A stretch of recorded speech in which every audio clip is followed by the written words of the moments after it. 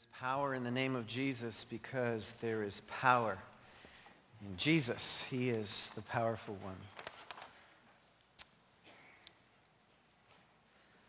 I want to, with your permission, pray for my daughter-in-law this morning. Let's give you a bit of context. She's went into the hospital yesterday, and as the birth process has begun, but she's early. She's in week 35, and so some of you will know that that's kind of a challenging time. So we're in prayer. I'm more jumpy than when my own kids were born. At this crossing over from, Jeff and I are crossing over from young manhood to old manhood, Jeff. That's where we're heading, Jeff. So I need prayer, and I think you do too. So let's pray. Father, thank you so much for the powerful name of Jesus Christ. Oh, Father, we thank you that you are a great and a good and a powerful God. And Lord, thank you that there is nothing that's outside of your sovereign will, Father, your sovereign touch. You are above all and over all. And so we thank you, Lord. We come before you and we pray this morning that we will continue our worship in our attitude towards your word. And Lord, may this be an ongoing reality of our lives, that we might be living sacrifices. That we set ourselves before you and offer ourselves to you because you gave yourself to us. Christ himself became our sin offering. And Lord, we thank you so much for that has put us in relationship with you, the Heavenly Father, who we can go to and pray. Father, I pray for Sarah right now, and I ask that you would help her and give her the best of care. And Lord, that you would help her not to be fearful or anxious, but to have confidence in you and trust in you. And Lord, we thank you for your great hand of mercy and care upon us. Lord, I pray for those in our congregation who may be going through challenges that are certainly beyond them. Father, I pray that we might not be anxious, but might turn ourselves over to you and the situation over to you. I pray, Father, that you would now laser our thoughts and our minds and our hearts on what you have to tell us today. Lord, I thank you for your incredible grace. None of us here are worthy of your favor. I'm not worthy of the least of your favor, Lord. I stand here full well knowing that. But you are a gracious God and a merciful God. You didn't save me or anyone else here because of the good works we had done or because of how magnificent we might think we are. But Father, you saved us in spite of ourselves because of how great you are. And so, Lord, we just bow before you this morning. We just offer ourselves to you. We are in anticipation of what you want to say to us this morning from your word, Lord.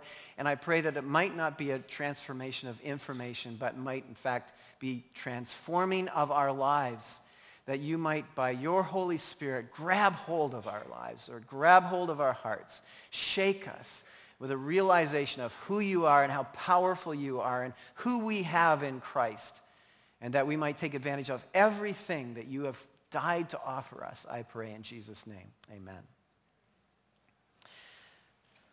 Without a doubt, I think you will all agree with me that the hardest part of living is suffering. Whether it's persecution or mistreatment or abuse or deprivation or loss, sickness, pain, weakness, aging, whatever it might be, the simple reality is we live with suffering. It is a fact, and it is the hardest part of living. In fact, we've been studying the book of James over the last number of weeks, and James totally centers his letter and the thesis of his letter on this theme, that God's people suffer, that God's people are in trouble and face many troubles and trials. What I think we find a struggle with as God's people in particular is that if we believed that we were simply at the mercy of fate, we could somewhat emotionally walk away from all of these issues of suffering and say, c'est la vie. But we aren't fatalists. We aren't at the mercy of fate, and we know that full well. We know that we serve a powerful and an awesome and a sovereign God who overrules and rules over everything. We know that our all-powerful God just but whispers and a whole mountain of trouble swan dives into the sea. We know this. And so we find ourselves at times perplexed and struggling and hurting and calling out to the Lord, Lord, you could deliver us. You could deliver me. You could take away this suffering. You could take away this abuse. You could take away this mistreatment. You could take away this horrible time I'm going through right now. I know you could. And so much of the scriptures is written to address the call of God's people in the center of agony and suffering to God. And so James is concluding with some thoughts, but I want to just share a few facts so we can orientate ourselves to the concept all over again of suffering and its implications and its reality. Simply put, suffering is a consequent reality of living in a fallen world. That's a fact. That's why Jesus in John 16:33, before he ascended to heaven, before he went to the cross, he said to his disciples, in this world you will have trouble. He just laid it on the line with them. In this world you will have trouble. That's a fact of what it is to live in a fallen world.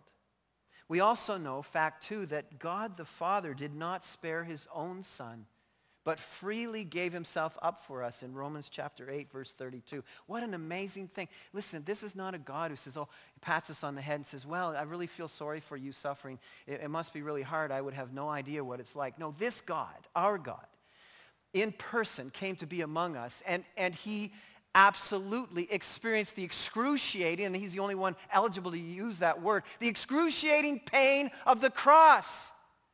He knows the fullness, he knows suffering and agony to the utmost.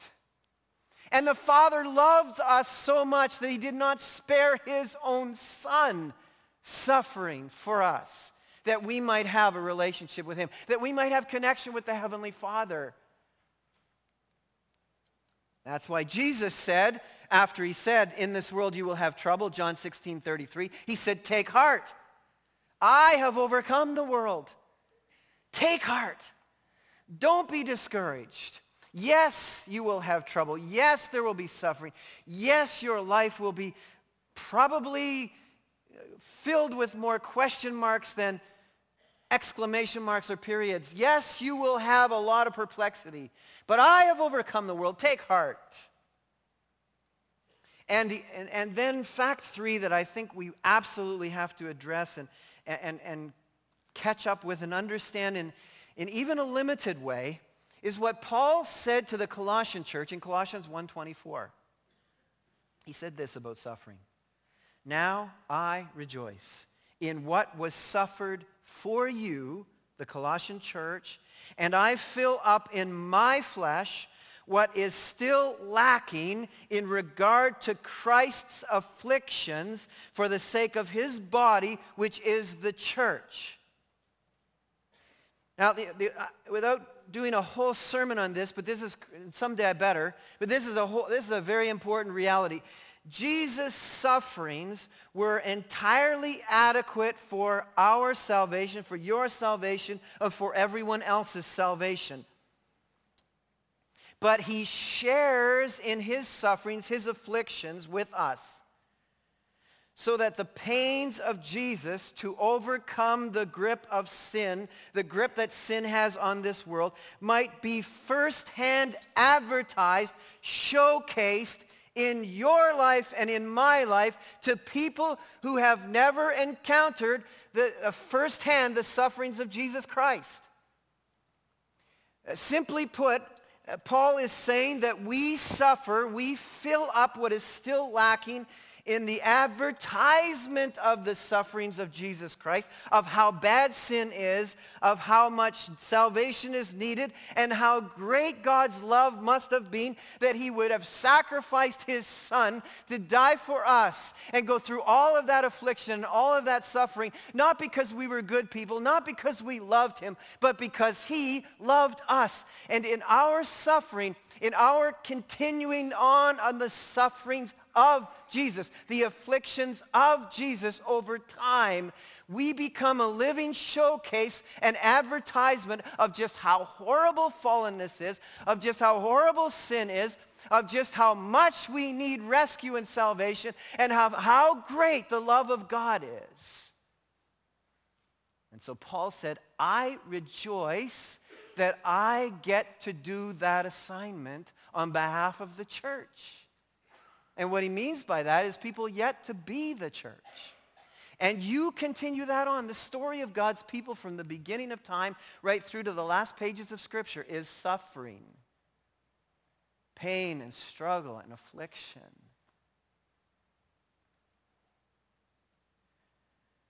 And so either any way you cut it, God will not remove all of your suffering in this life. It's purposeful to glorify him and to proclaim his message, the message of love and rescue that only pain and suffering can advertise. That's why James' passion in his letter was not to suggest that suffering and trouble would go away. In fact, he says from the very beginning, my brothers and my sisters, count it all joy, consider it all joy when you go through trials and struggles and troubles of various kinds. What he does do in this letter is teach us how to handle suffering as followers of Christ. And it is a phenomenal letter to help each of us in our day-to-day walk with Jesus Christ to live a life that pleases God in the milieu of trouble. Having said that, I want to share with you this morning that as James winds up his letter, he really gives to us 4 final messages or 4 final vignettes or teachings that in all of this challenging stuff, here's what you must do. And I've taught you one of them already a couple of weeks ago, but I want to review it with you very quickly. And I'm going to teach you the other 2 more this morning, and then I'm going to save a 4th one for the week after Easter. So in case you're looking at your watches and all that and freaking out, I just want to tell you up front that we're not doing it all today, even though I'd love to. We're just doing some of it today, so just bear with me. Some of it I'm just going to wing by, because I've told you this before.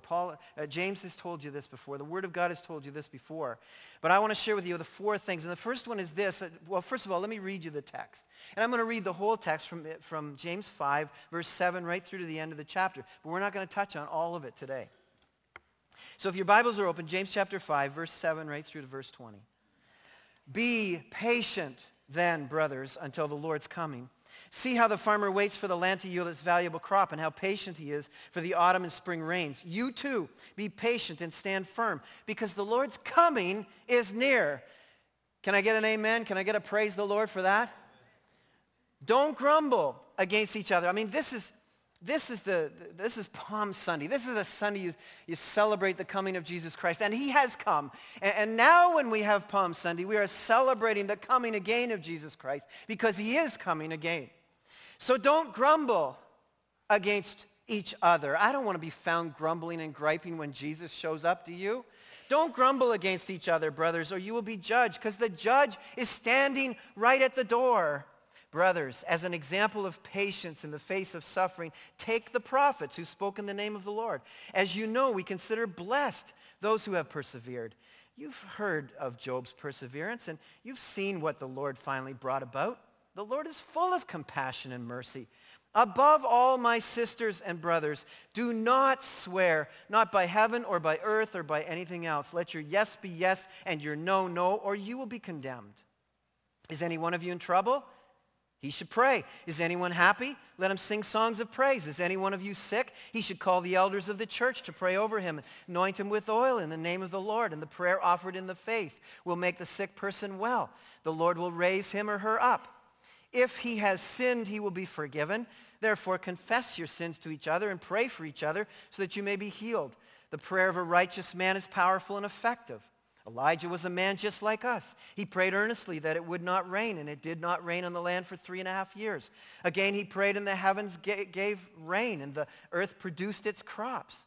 My brothers, if one of you should wander from the truth, and someone should bring him or her back, remember this: whoever turns a sinner from the error of his way will save him from death and cover over a multitude of sins.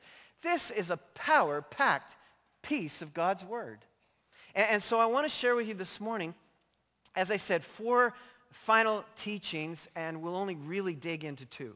And the first is this. We talked about this a couple of weeks ago. In the face of trouble, what do the real do? How do the real handle suffering? They embrace patience. Wait. The Lord is coming. Wait. The scriptures teach the value of enduring expectantly.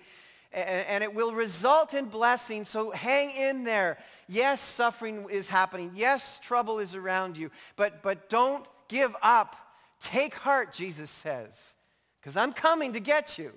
I'm coming back to get you. He promises us that. He's coming. And so we're coming into that. So we've talked about that, and James puts a lot in that. But then he moves into something else here. He says, whatever you do, in this time of suffering and trouble and all of that, don't become discombobulated and start using God. Here he's saying here, he's talked a lot about speech and a lot about language and a lot about the tongue and everything in his book here. And he's saying, listen, this is how not to use words. This is how not to use speech. This is how not to use your tongue. Please, please, please, he says, do not use God. Do not use the name of God inappropriately. And by the way, he's digging back into Old Testament teaching. Once again, he's going back to, I think, his favorite chapter in the Old Testament, Leviticus chapter 19. He's framed almost his whole letter around that. Leviticus chapter 19, verse 12. He's also talking about the teachings of Jesus in Matthew 5, 33 to 37, where Jesus talks about the same thing about trivializing God's name. You don't trivialize God's name. You don't misuse God's name. You don't tack God's name onto your flippant talking. Hallowed be the name of the Lord. Revered be the name of the Lord. And so I want to share to you, there's something that really is bothering me in the Christian community that I frankly think is something that James was addressing, and it's creeping its way back into our language. And by the way, it's this: stop using "oh my God." I can't believe Christians are doing that. I can't believe when I read text messages with OMG on the end of it. Are you kidding me? I know some of you saying, oh, it means oh my goodness or oh my gosh or whatever. Do you know what? The world looks at that and all they see is oh my God. How dare us? There's never been a generation ever that would be so flippant with the name of God. God's name is to be revered. The name of the Lord is to be used for majestic purposes, for glorifying the Lord God, for honoring him in all that we do, for invoking his name in a situation of sin and power that's required, not as some flippant tack on, as some expletive on the end of some sort of banal language. It's ridiculous. It's horrible. I can't stand to see it. You know, I want Christians at Calvary to see that, and this is a no, oh my God zone. From here on, henceforth, I don't want to ever see it again. I don't want to ever hear it again. We don't use his name like that. It's no add-on to your words. It's a bad world-like habit. It's mocking of the Almighty. No wonder there's minimal power among the Christian context. We use and abuse his name. It's not to prop up your lame promises either, so forget the I swear to God stuff. I tell you a story and then I say, I swear to God. Are you kidding me? That's exactly what he's talking about here. Don't swear by heaven or by earth or by anything. Don't swear by God. I swear to God that this is true. You mean normally you aren't true? So you have to add that onto the end of it? No. And you know, they started to use in the Bible times, they said, okay, so we won't tack God's name on, but what we'll say is I swear to heaven or I swear to earth. You know why? Because that sort of minimizes it, downgrades the promise. But it tacks on something to our promise, and if we didn't actually use God's name, but we used I swear to heaven or I swear to earth, it sort of sounds like it's a big promise, but I can break it because I didn't use God's name. James says, how dare you? Don't you know that God made heaven and God made earth?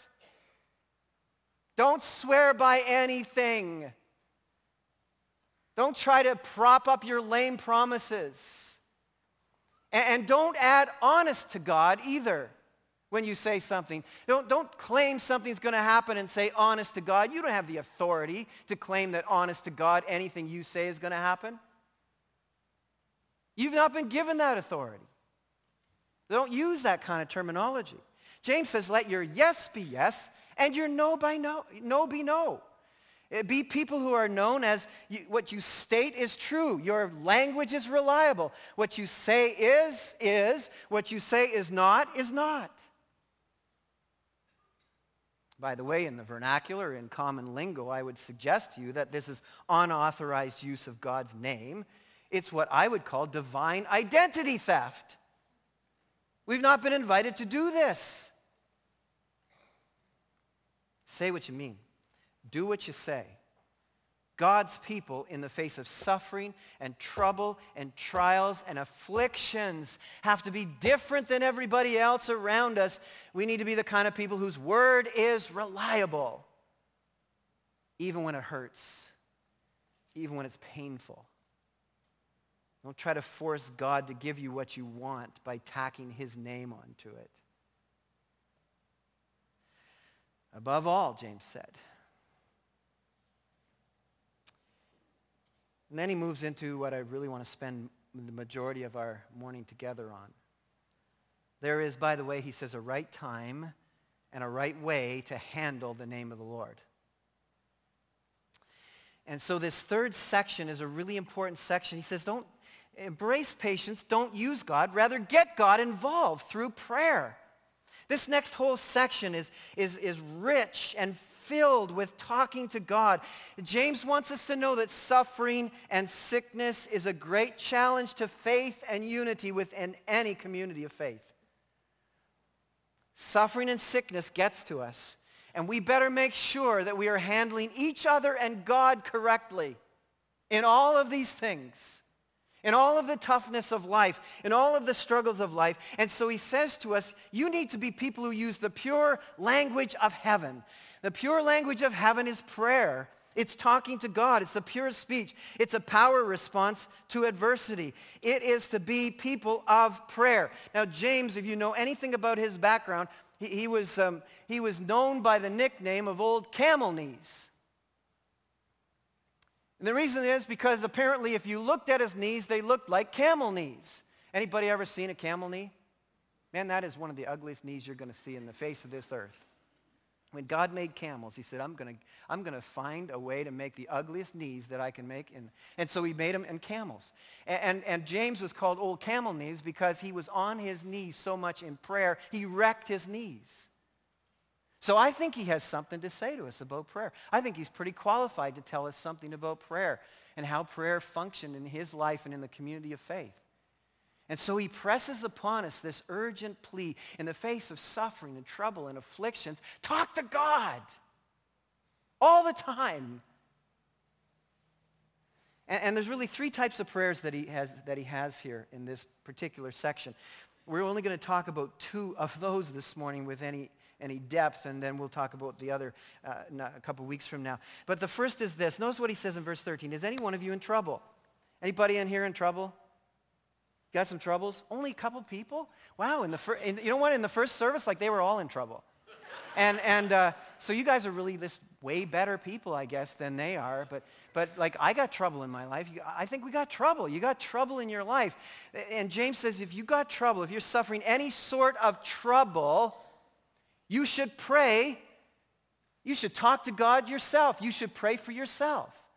And by the way, this word for trouble is not It's not sickness. It's that gut-wrenching emotion of hassles that accompany trying to live for Christ. In fact, the word is kakapatheo. Kakapatheo. I like to think of it, if we were to translate it, it's like the pathological caca of life. I think that's what he's really talking about here. I seriously, I think that's what he's talking about. He's saying, look, I just want you to pray if you've got any of the caca of life going on. And by the way, if you're trying to live a life for Christ, you're in a spiritual battle. You've got all kinds of enemy forces arrayed against you. And so when you walk out on a given day and you're thinking, man, nothing is going right today. It's just like, why is everything falling apart? Why are people driving me crazy? Why is all of this go? That's the kakapatheo. It's the pathological caca of life. That's what it is. And you're going to have that in your life because you're facing the enemy. He's trying to wreck your life. He's trying to destroy you. He's trying to ruin you. And so James says, talk to God. Pray for yourself. You say, oh, I can't pray for myself. That's kind of arrogant, isn't it? It's kind of self-centered to be praying for myself. I really can't bring myself to pray for myself. Well, the Bible says you can. The Bible invites you to. In fact, the Bible urges you to. The Bible says pray for yourself. In these circumstances, if any of you are in trouble, you need to pray.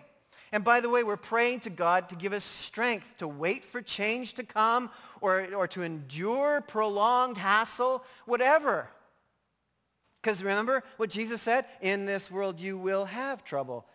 He didn't say you're going to get rid of it, never have it anymore. He said you will have trouble. And so you're going to have to be talking to God. And by the way, when you're talking to God, he may give you strength. He will give you strength. He will give you strength and encourage you to endure. And sometimes, you know what happens? Joy results.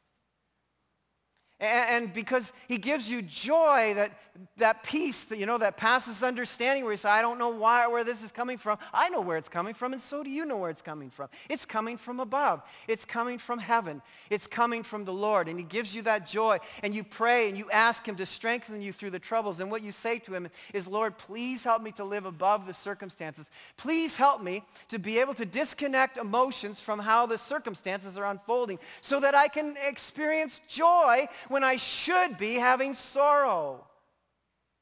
And then when that comes, James says, next phrase, when that cheer comes, sing songs of praise. There's a wonderful progression to that. And so you get to sing and lift up your heart toward the Lord. And I know now that some of you are happy in here this morning. You know why I know that? Because a few minutes ago we were singing praises to the Lord. You lifted up your voices. And I don't know why, Pastor Steve, but for the first time ever in my life, I was thinking about what I was going to be preaching here, and I was just listening for a few moments to singing. And I thought to myself, what an amazing thing singing is, that human beings have a talk language, a talk ability, and we have a sing thing.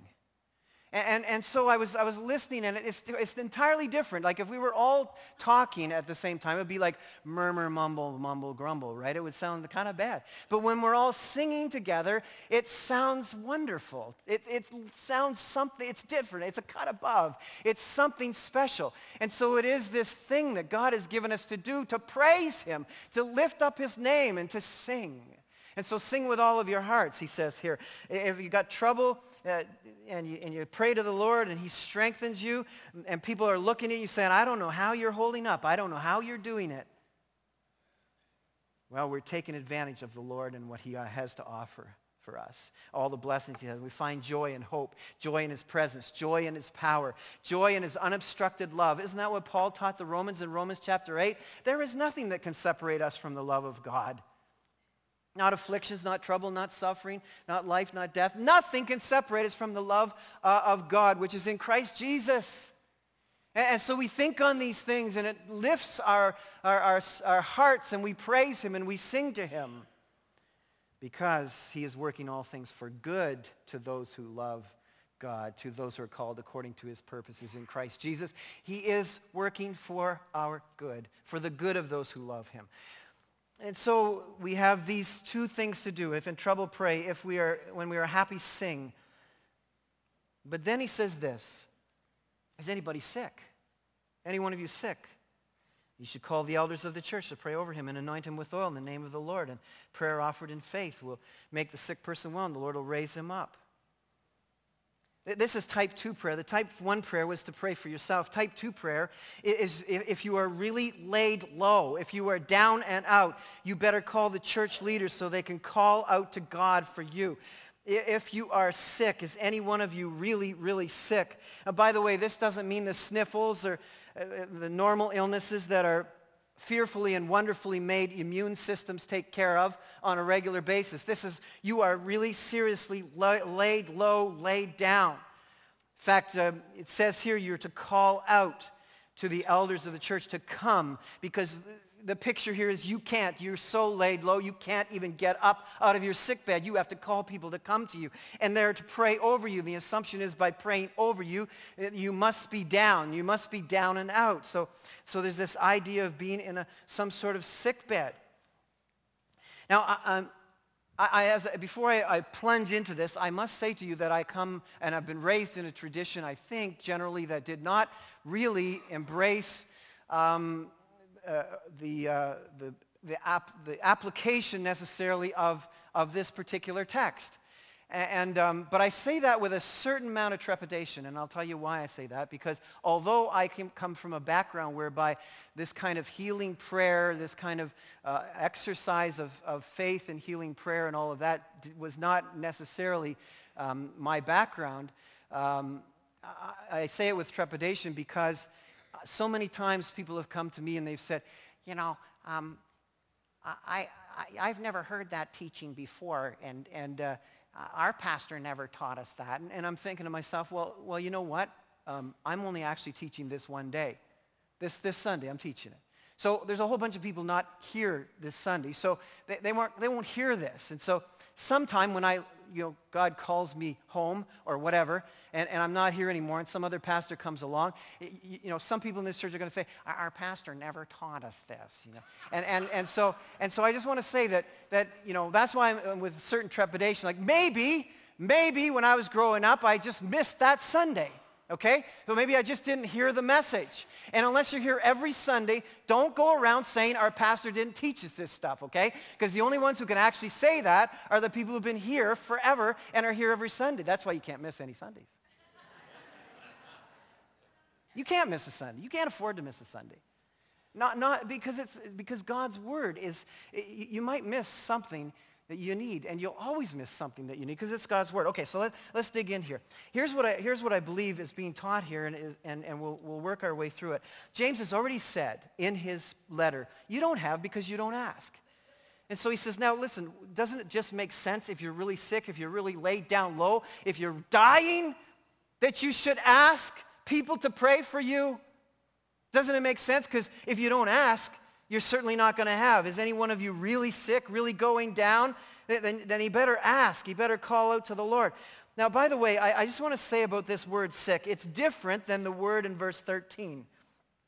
This word for sick is used throughout the New Testament in several ways, and in 2 ways, actually. In 20 times, it's used for physical sickness. 14 times, it's used for spiritual weakness. And I have, as I said, I've come out of a tradition where the temptation or the preference was to kind of go to the spiritual weakness thing, and it was just kind of easier, and we could say, well, if you're spiritually weak, call people, and of course you'll get spiritually healthy. But I really don't think that's what James is talking about here. I think he's absolutely talking about physical sickness. For a number of reasons. He's already talked about trouble in verse 13. He's already talked about suffering and spiritual conflict and all of that in verse 13. He's already handled that. Now I think he's moved into something where he's talking about spiritual sickness. You're actually laid down on your sick bed. There's a physical emphasis that's put on here. Not only that, he says they're to call the elders or call the pastors, call the shepherds. Now, my experience, limited experience, but experience as a pastor in church ministry is that when somebody's really got a serious spiritual problem, like they're really out there sinning like crazy, the last person in the world they call is me. They don't want anything to do with me. They don't want anything to do with the shepherds or the pastors. They're like running and hiding. There's a whole lot of people not here at church today because they're hiding. because they're spiritually weak and sinning. That's why they're not here. They run and hide. That's what Adam and Eve did, isn't it? The first thing they did when they sinned is, all right, we got to call God. Hey, God, come. No, they ran and hid from him. So the fact that these people are actually initiating a call to the elders of the church tells me, I think this is probably sickness, physical sickness, and not spiritual sinfulness. Of course, in the tradition that I grew up in, for the most part, people said, miracles are really for the apostolic age. And there are only 3 major periods of miracles that occurred: Moses and Joshua, Elijah and the prophets, and Jesus and the apostles. Well, I don't know. Before Moses, I kind of see a few miracles, like the creation of the world. I think that qualifies. I think the flood is kind of something, don't you? I think there's a few things going on. I think the lions getting their mouths shut and all that kind of stuff. I think there's a whole lot of things going on in the Bible miraculously. And I find it hard to believe that, God closed the book on miracles. That's it. You know what? When the apostles died, God closed the book on miracles. He's no longer a miracle-working God. I don't know. I'm not really buying into that. Are you? Nah. And you know what? James here is writing to the church. He's writing doctrine to the church. He's writing to the scattered church, and he's writing to the church ongoing. Doctrine, ongoing for the next foreseeable future. By the way, Paul himself, the Apostle Paul, said that the church would be given gifts. And in particular, in 1 Corinthians chapter 12, verse 9 and 30, gifts of healings. Your Bible translates it wrong most of the time. It says gift of healing. It's gifts of healings. Right? You can look it up in the original Greek if you want to. That's what it says. Gifts of healings. We read in Matthew 10:1 that Jesus gave authority to his disciples to cast out demons and to heal the sick. And interestingly, when Luke is talking about the mission of the church at the very beginning of the book of Acts, he talks about all that Jesus began to do. What does that imply? That means that Jesus is going to continue to do things. And finally, that this word is sick, it's the same word that Paul used for his thorn in the flesh in 2 Corinthians chapter 12, verse 9.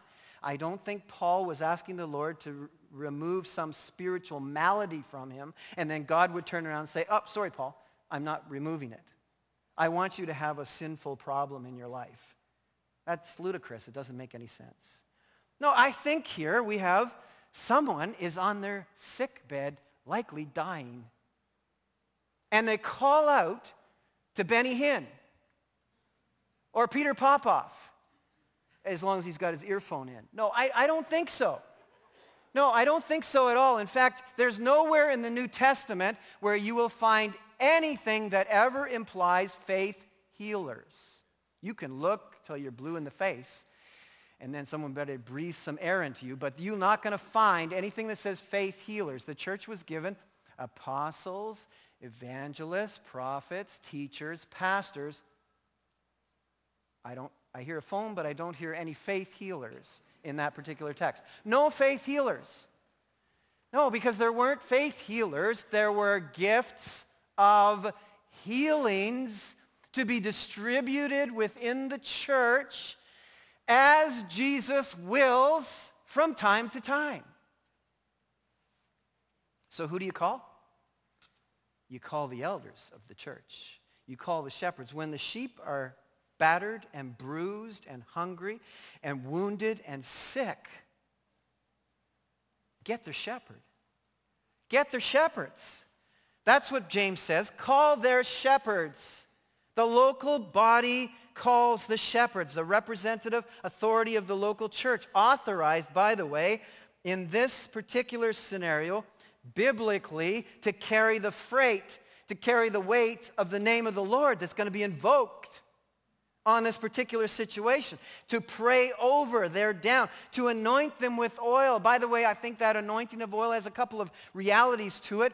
It has a medicinal, soothing reason. We know all of that. But it also is a point of contact that has this idea of God is present. It's symbolic of the presence of God, symbolic of the presence of the Spirit of God, and symbolic of the idea that God comes close, so close he touches you in your infirmity.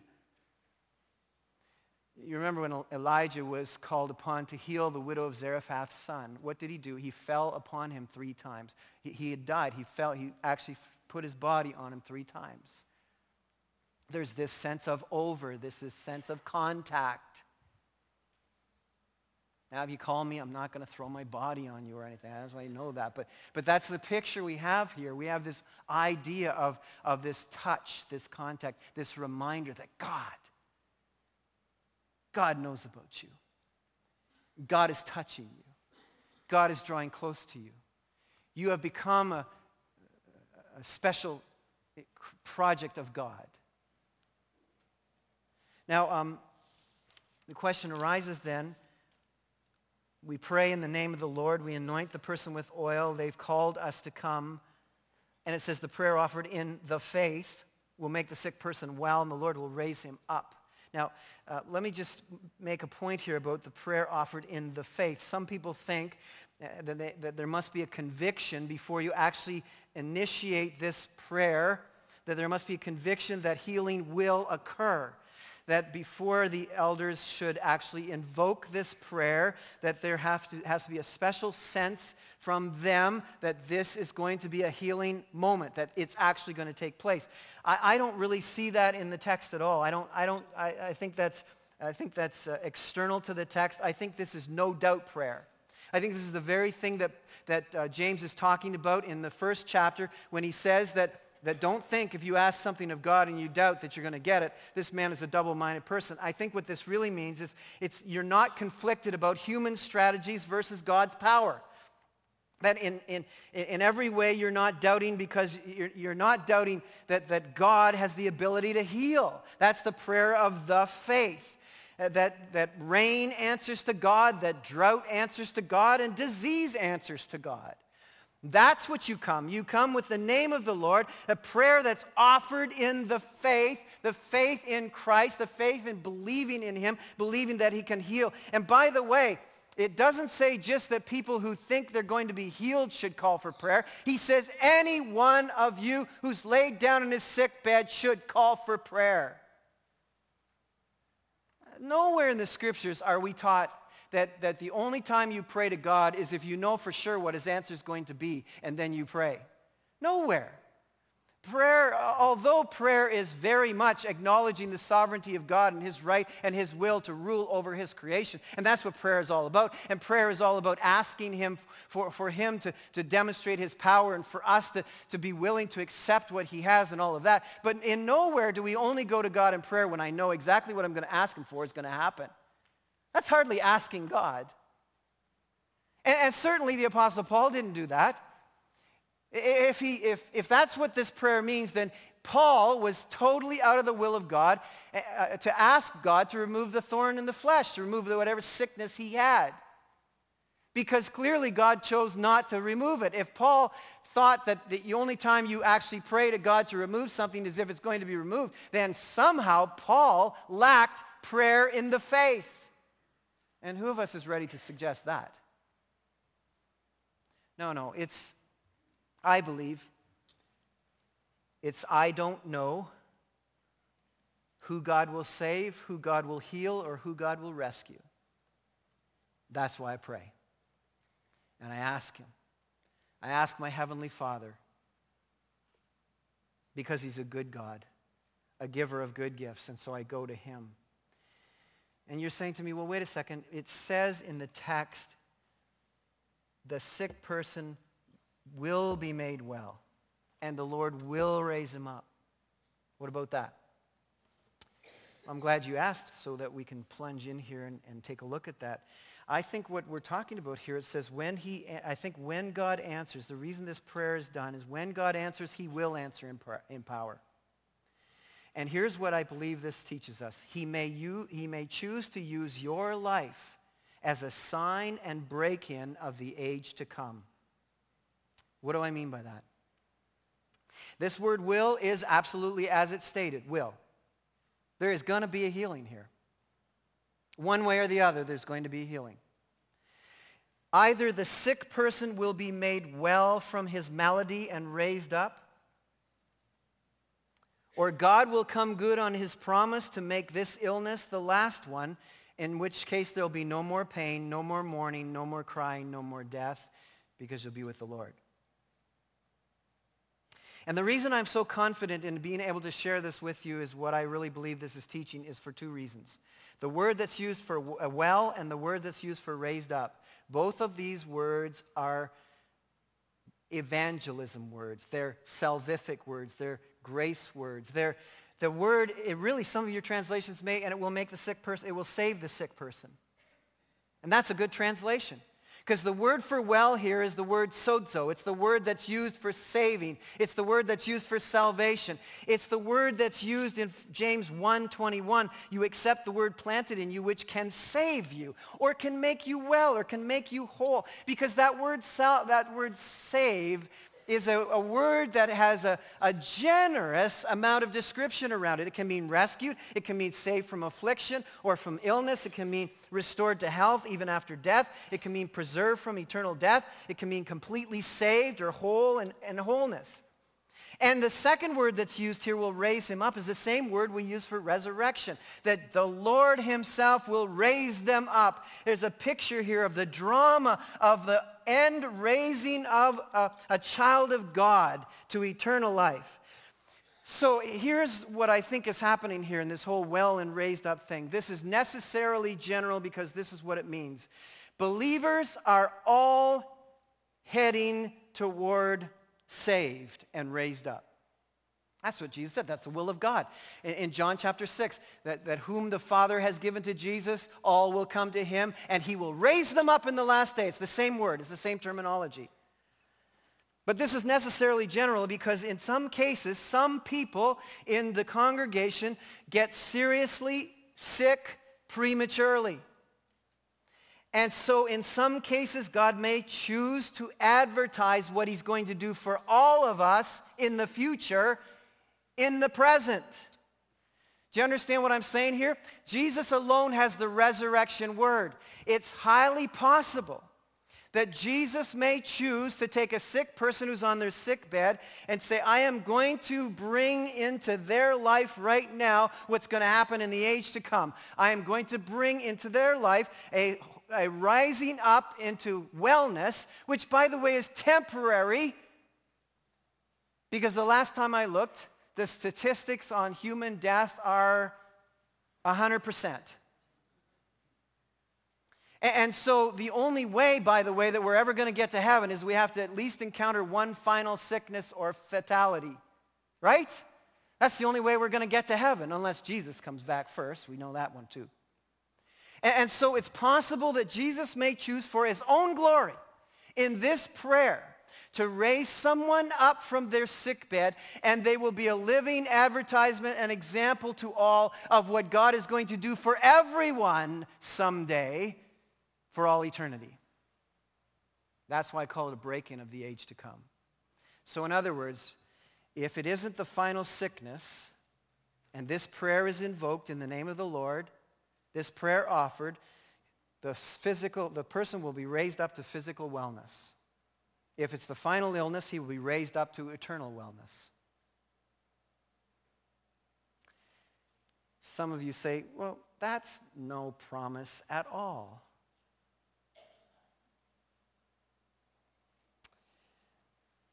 I know this might be easy in fact, it's easy for me to say, because I'm walking around, I think, well.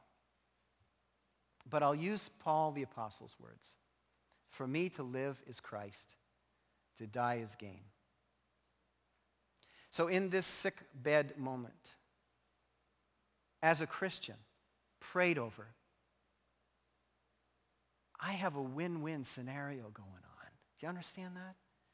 I'm either raised up to health temporarily and I'd be a living example to glorify Jesus Christ of what he's going to do, or I go to be with him in heaven, raised up to wellness for good. No more mourning, no more tears, no more sickness, no more dying. To me, that's a glorious promise. For the Christian church, there is no other people in the world who have this. Only the Christian church has this, that in the direst of moments of sickness, You have either a Jesus who will raise you to health temporarily, or you have a Jesus who will take you to be with himself forever. There is no greater promise in all of the world than that. That's why James could offer to his congregation something amazing. Time is gone, and I want to deal with the other parts of it next week, or 2 weeks from now anyway. So let me just suffice it to say that it's possible that you could be on your sick bed because of sin, and we're going to deal with that. But it's only possible, if perchance. It doesn't mean that this sickness is always because of your sinfulness. Otherwise, it would say, since he has sinned. It says, if he has sinned. It's possible. We'll look at it in more depth a couple weeks, as I said. So you gotta face that square on. It might be because you've abused your own body, or it might be because you've been abusing the body of Christ. 1 Corinthians 11. Some of you are weak, some of you are sick, some of you sleep. So the third kind of prayer here is make sure you pray for everybody. You pray for yourself. You call the elders to pray for sick people. You pray for yourself. By the way, the sick person has to call out to the elders. So finally, you know what? The last thing in terms of this suffering and this hassle in life is take sin seriously. We'll talk about that in the coming weeks. Take sin seriously. Take your stand against sin, because it will make you sick and kill you. Father, we've digested a fair bit of stuff this morning, but there is a central message that comes through, and that is that suffering is here to stay in this fallen world and in our lives, but that you are our great God, and you offer us the opportunity to be connected to you, to embrace what we have in our lives, and to expect and anticipate blessing. We have this opportunity in our lives, Father, to call out to you and know that you will relieve us and help us. And Lord, there is no promise like these promises. These are amazing benefits to those who are your children. Father, I pray for us today. I pray for us in tough times.